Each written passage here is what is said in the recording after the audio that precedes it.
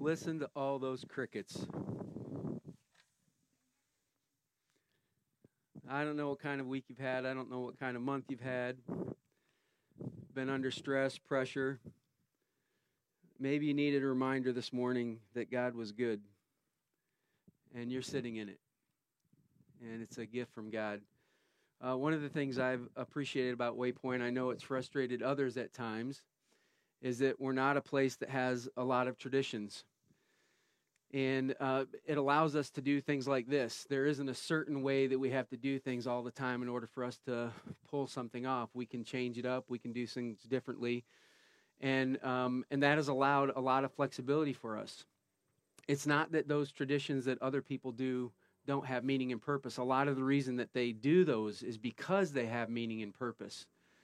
But after 2,000 years of the church being around, there would be a lot of things that we could do on a ritual basis. And the problem that happens is sometimes you get to a point where you just do them and you don't even remember the meaning or the purpose. And so for us, we've allowed culture to kind of drive our choices. Does this thing that we want to do, is it right for our culture as a church, as a community together? Is it allow us to communicate to the broader community? And if not, we shed it. Now, that can't be said for a couple things. There's a couple things that have been going on in the church for 2,000 years, and we still do them. And it has a lot to do with us being kind of instructed to do those things. One of those is communion. We're going to do that today. We haven't done that in a long time together. And how we're going to do it is about to change. We're going to do it differently. That's because we're not caught up in how you do it. We're more concerned about why we would do it. And so there'll be an opportunity for you to go back, and you're going to get separate things and come to your chair, and it's going to be different than we've done it before, and none of that will matter. In fact, I'm hoping that this morning, the topic that we talk about will allow your communion time to have some deeper meaning and purpose, because we're going to talk about a different sacrament that we practice. And many of you have already participated with that. You've done that with your own lives. But I want you to remember the images and pictures that are a part of this, because it's still true about you. And when we go to take communion, it's something that you can do to really be thankful to God for as you take that time. The second thing that we do that's, again, been around for thousands of years is baptism. And it's been around because this is what Jesus said about it. He's leaving. He's departing his followers. And he gets done telling them that he has all authority in heaven and earth. And this is what he says with all that authority to do. Verse 19 of chapter 28 of Matthew, "Therefore go and make disciples of all nations, baptizing them in the name of the Father, the Son, and of the Holy Spirit." He says, look, I've got a process I want you guys to be involved with for the rest of your lives. I want you to make disciples. And part of that was baptism. Why? Why would he make baptism part of his departing word, something that he wanted to make sure that he left with them that they would think about? Well, it has a lot to do with the imagery of baptism. For a lot of people, even now in our world, you can't assume that they could read, and back then they didn't. And so what they had to have was a picture that encapsulated what was going on internally with somebody when they responded to Jesus, and baptism did that. And so this morning, my hope is I want to walk you through what we see as baptism, the baptism that we see in the scriptures here. And if you haven't done it yet, I'm going to ask you to consider if now is your time. Should I consider doing this or not? And so we're going to work through the imagery, and we're going to talk about the different reasons why we would do it. Because one was imagery, but the other one was there was an expectation that people would take a public stand. And again, it's not true about the U.S. There's not a big price that you pay when you stand up and say, I'm following Jesus right now. But around the world, that point where people start removing you from their family, start treating you differently in their community, is when you choose to get baptized. When you make a public statement that says, I'm with Jesus right now. And when that happens for people, their whole lives are upended and changed, and their decision is significant. It's the same for us, even though we don't experience that here. But that's the whole point. And I want to walk you through what this picture is, what you're doing internally with Jesus that shows up in the picture of baptism.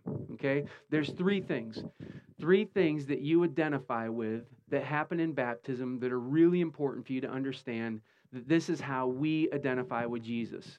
And one of those, oddly enough, if it was standing on its own, it would be uncomfortable, but it's all together, and we're just going to deal with them separately. One of those is death. I identify with Jesus in his death. It's why, I knew this was going to happen, but I'm trying to stay away from the speakers. It's why we stand you in a thing of water.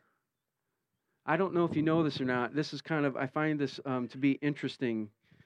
In Revelations, John is writing about what will be a new heaven and new earth. And in chapter 21, verse 1, he says, "Then I saw a new heaven and a new earth. For the first heaven and the first earth had passed away, and there was no longer any sea." The sea was gone. Now, for you beachgoers right now, you're pretty distraught, right? What do you mean we just lost the sea? We just lost the place. Well, it's not the actual sea that's gone. The metaphor, the image that they had was anything that had like water, that had some depth to it, was considered for their culture a place of death, a place of evil, and a place of chaos. It's why when we were in Israel, we walked up to the Jordan River, and I'm not joking, it's a third of the size of St. Joe. And the scripture tells us that they were afraid to cross that water. And I was like, I could wade through on my own. What is wrong with these people? I mean, this is a small thing. It's because their view of water. They had this sense of, man, if I go into that, I'm really walking into death. And it's why we put you right in the middle of it. Why? Here, I want you to see what the scriptures say about the problem that exists. This is in Romans 6:23. It says, "The wages of sin is death." What you earn for going against God's way, of doing things your way and not God's way, is death. And so for you to stand in the middle of it makes sense. You're surrounded by what you've kind of earned. And the scriptures are clear in Romans 3:23 that all of us find ourselves in that place. We're all facing death. And it's why the options become very narrow.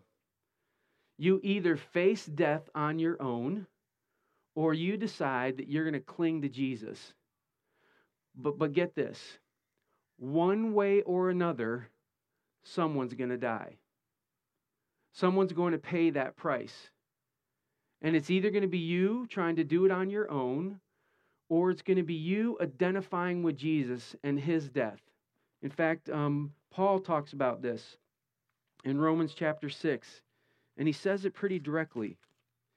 In Romans 6:3, he says, "Or don't you know that all of those who were baptized in Jesus Christ were baptized into his death?" It's because if you're going to be with him, you're going to be with him in death too, and somebody is going to die. You're going to do it alone, and you're going to face the consequences of that alone, or you're not. And that's where the other images and pictures come into place, because if you face death alone, and we put you under that water, and it was over with, your life would be done. But that's why there's more imagery here that we have to follow through. So water, like it symbolizes death. We're putting you in the middle of it because that's what we've earned. And you're going to either identify with Jesus, who's going to defeat it somehow, or you're going down on your own. The second image, again, it's not comfortable, it's not great, but it's that you're buried. We actually take and we put you under the water. Because when you sin, when you've done stuff that hasn't engaged God's way of living, your outcome is death. And so we give you that image, man. If we put you under here and you stay, you're finished with it. But because you identify with Jesus' burial, there's something else going on there. See, when he takes all your junk, he's taking and he's burying that. And so you're going to want to be with him when he buries that. I'm with him in his death. I'm with him in his burial too. In fact, the scriptures call this out. The next verse, verse 4 says, we were therefore buried with him through baptism into death, in order that. See, this is leading somewhere. We identify with him in all of these things because there's going to be an outcome that we get that's going to change the whole story. Up to this point, death wins. We choose to disobey God. We end up with a result of being faced with death. We're standing in it. And when we go under the water, that is the end of the story. Except the scriptures say, therefore, in order that. What's in order that? Just as Christ was raised from the dead through the glory of the Father, we too may live a new life. And there is the third part of this picture, is that when you face death and you were buried, you're done unless you're with Jesus. And because he's raised from the dead, because you've been identifying the whole time, I'm with him, I'm with him, I'm with him.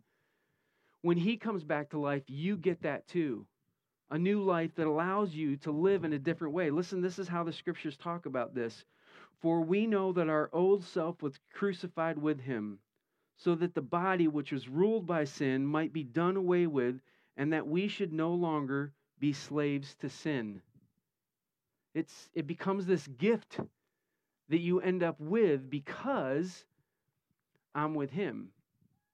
I'm with him because if I die with him, if I'm buried with him, I get to be raised with him. And so all along the way, I'm going to identify with Jesus.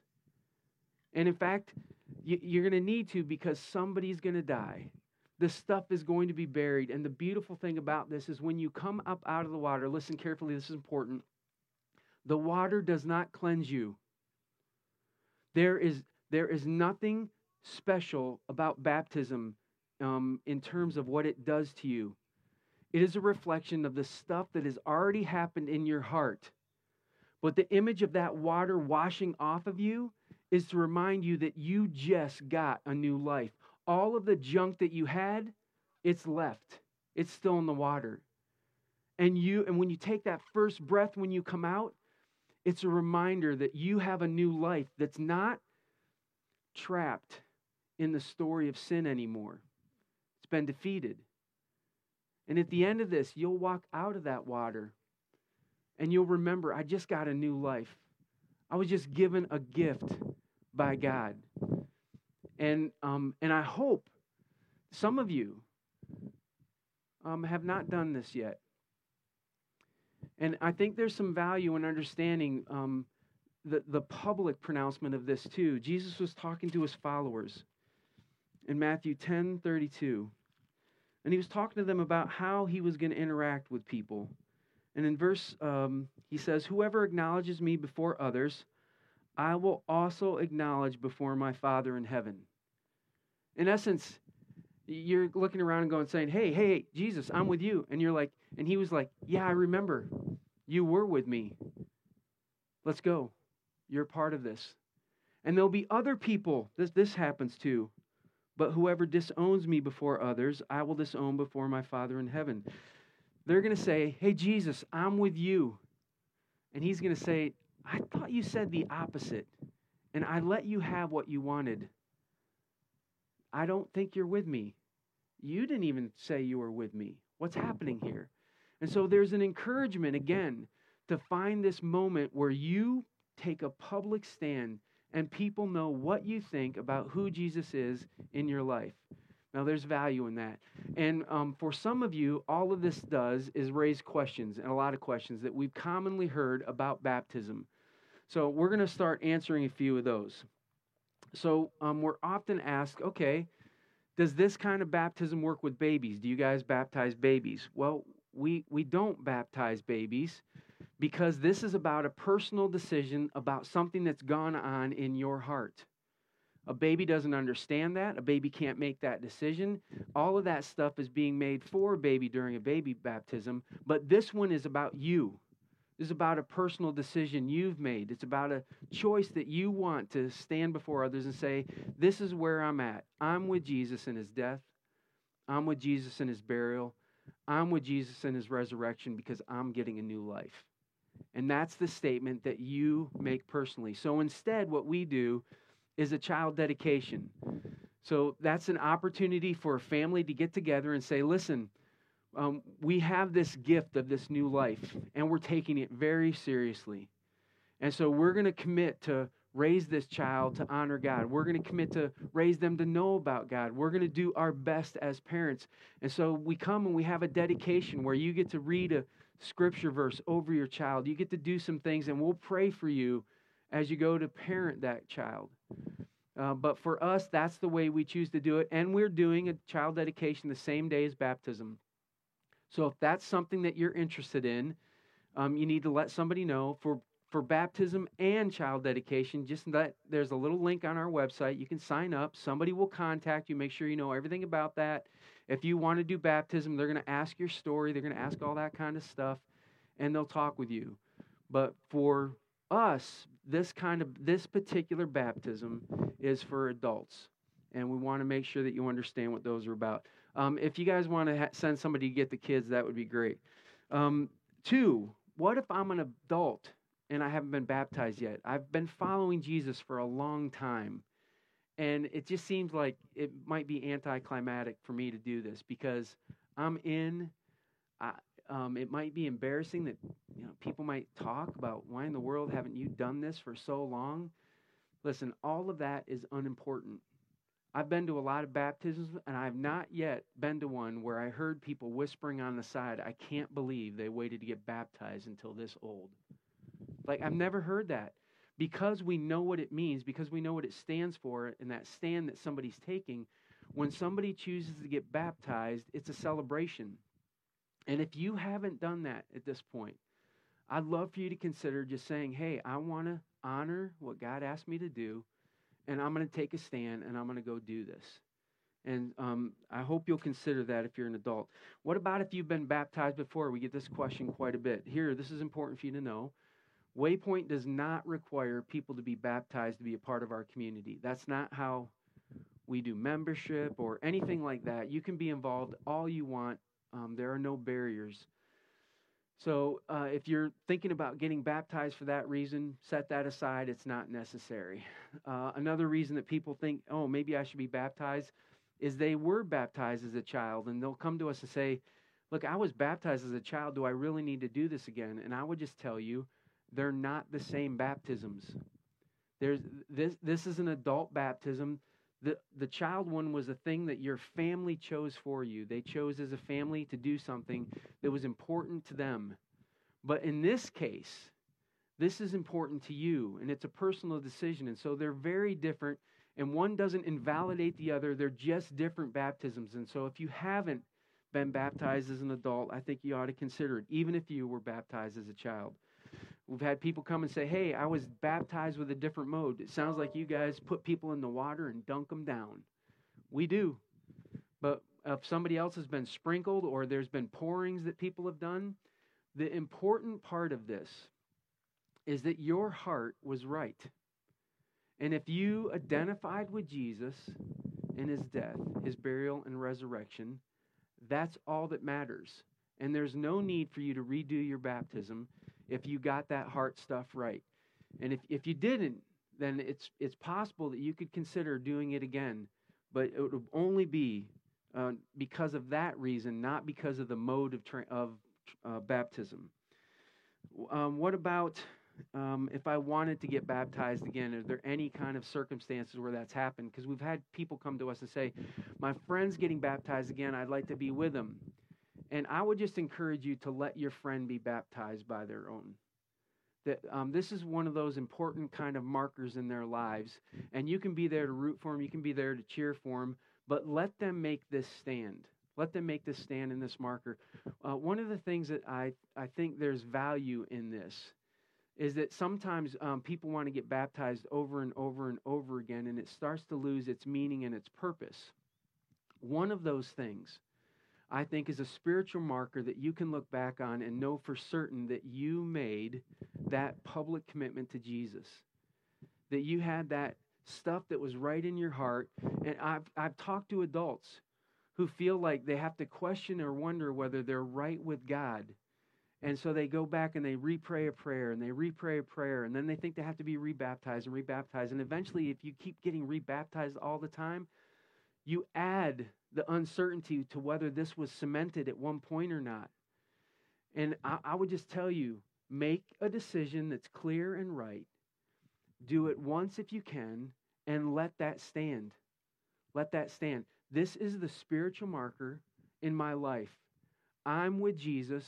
I made a public stand, and that's a statement I can count on. And I know where I stand with him. And you don't have to go back and re-question that and get caught up in doubt and all kinds of stuff, because we're all going to have messes. We're all going to have failures. But it doesn't invalidate the stand that you took with Jesus. And I'd hate for you to get into a pattern where you were reinforcing doubt in your life. I don't think it's helpful. What about some people who said, look, I did this when I was younger, but I didn't understand it? I would just say it really depends then on your age. Because if you came to us and said, hey, I did this when I was 12, but now I'm 14 and I understand it, I would say, I want you to wait. Just wait until you know that you fully understand this. Well, let it age a little bit if you have to. If you get it right now as a 14-year-old, we're in. We're excited to be there with you. But we want you to clearly understand the commitment that you've made internally to Jesus, the price that that's going to cost, and the price that it cost him. Like, he died for you.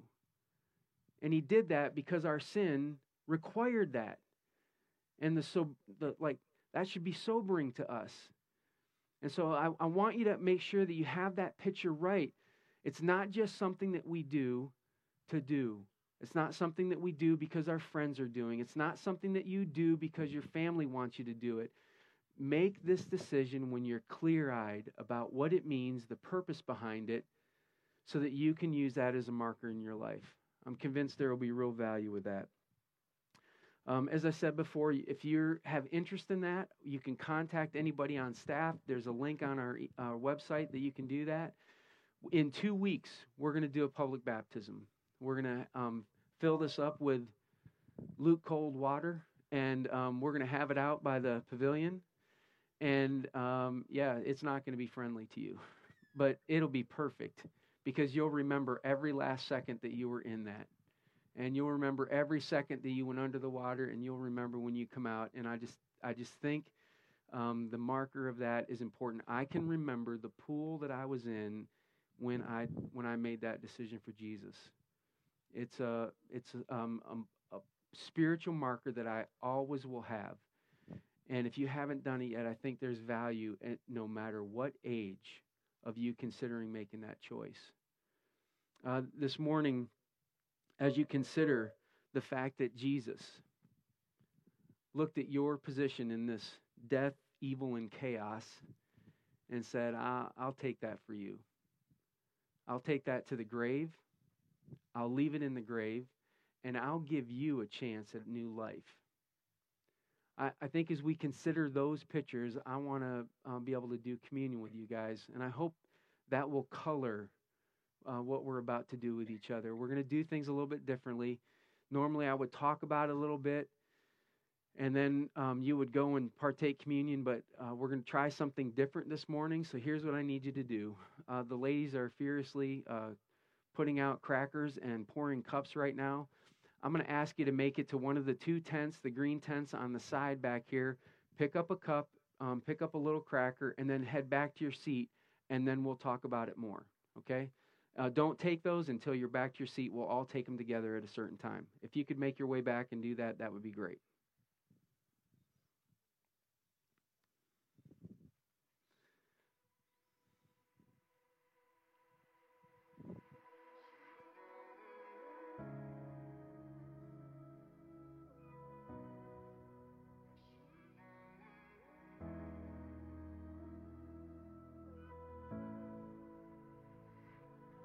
This love came down from heaven to give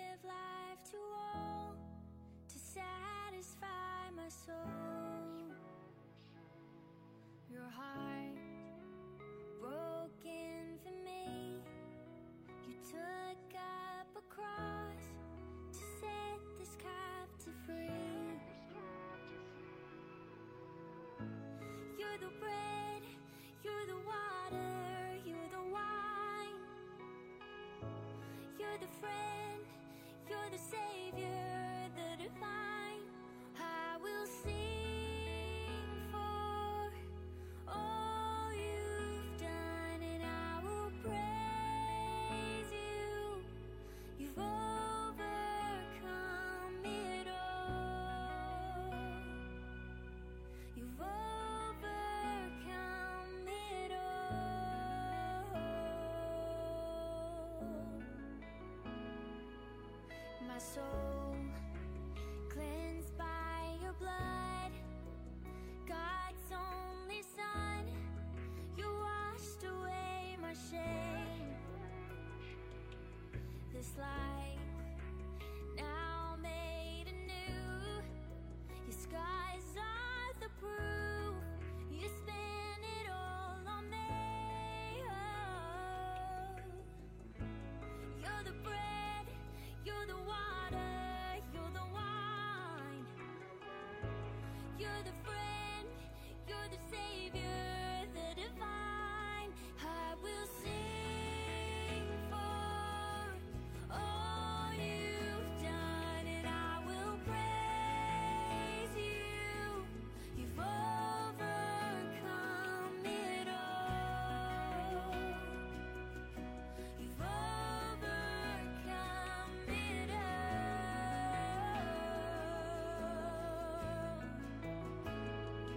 I will sing for all you've done, and I will praise you. You've overcome it all. You've overcome it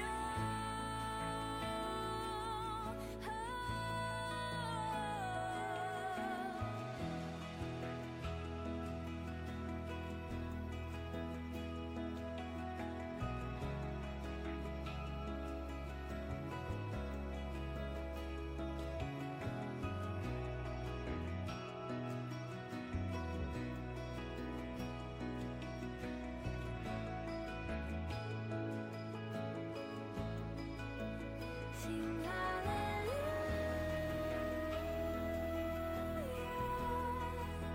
Sing hallelujah.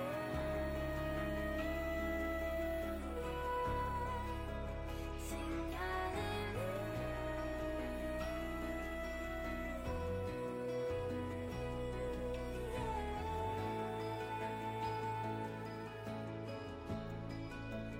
Sing hallelujah.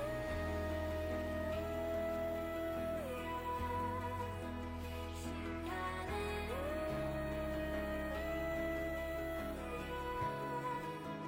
Sing hallelujah.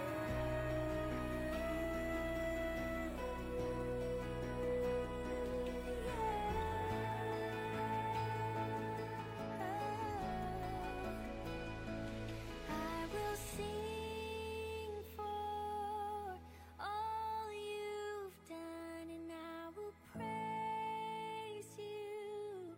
You've overcome it all. You've overcome it all.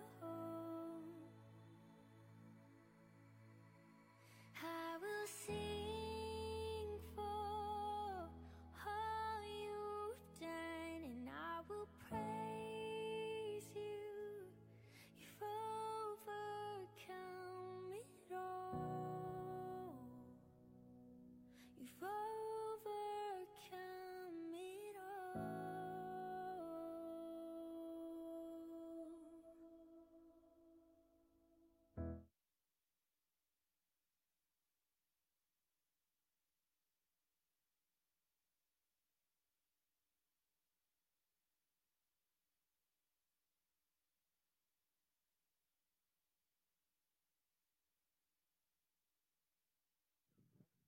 I just got a speaker.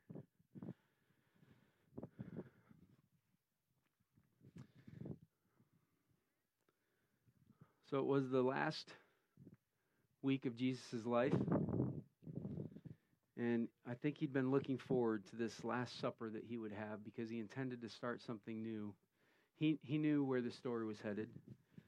He'd been telling his disciples where the story was headed, but I don't think they'd believed him or fully understood or accepted it.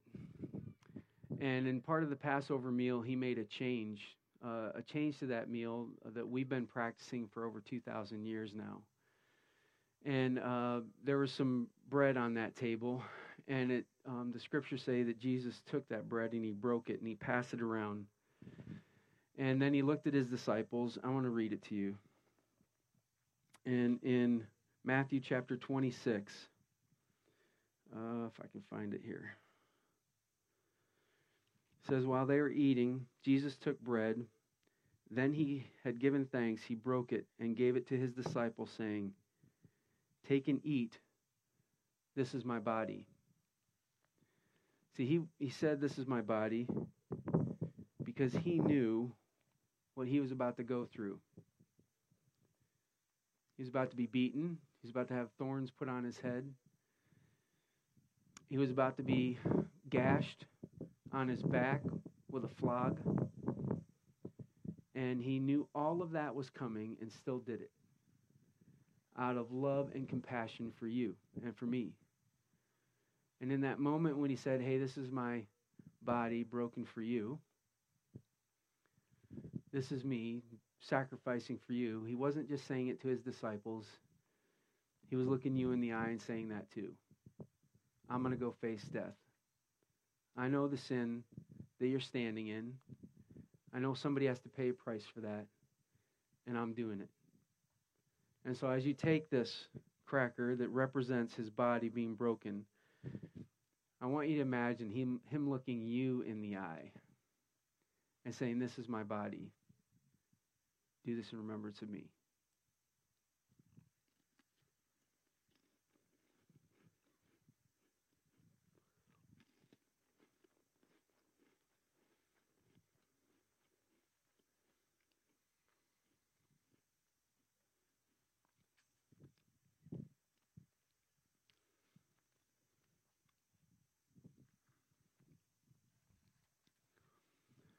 I've thought about that meal and about how those guys really didn't comprehend what they were doing at the time. We have advantages. We can look back and understand what he meant, what he was saying. These would have been aha moments for them later as they look back and they realize this is what he meant. This is what he was doing. This is significant. But after he broke the bread, he did this. Then he took a cup. There would have been a single cup. And when he had given thanks, he gave it to them, saying, drink from it, all of you. This is my blood of the covenant, which is poured out for many for forgiveness of sins. Now, what would have happened at that meal would have been a lot different than what we're doing. The cup would have actually been filled up, and each person would have expected to drain it. And the reason that would have been so uncomfortable is because at the bottom of these cups were like bitter tannins that would have kind of floated and been there. And so they would have filled up each cup, and each person would have taken the whole swig. And so you were getting the whole, like, it was sweet at first, and then it would turn a little bit bitter. And it's the reminder of, hey, this is what's going to happen. My death is going to be really good, but it's also going to be really hard. But I'm doing this. I'm shedding my blood for you. And as he sat on that cross, soaking that wood with his blood from his back, from his head, from his arms, from the nails, he had one thing in mind, and he just said it right there. I am doing this for the forgiveness of sins. So what he had in mind was that he wasn't just going to be buried, but he had the end result in mind too, that he was going to come back up out of that grave and offer you a life that you couldn't have otherwise. And so, like his disciples, ask you to take and drink your cup and remember him.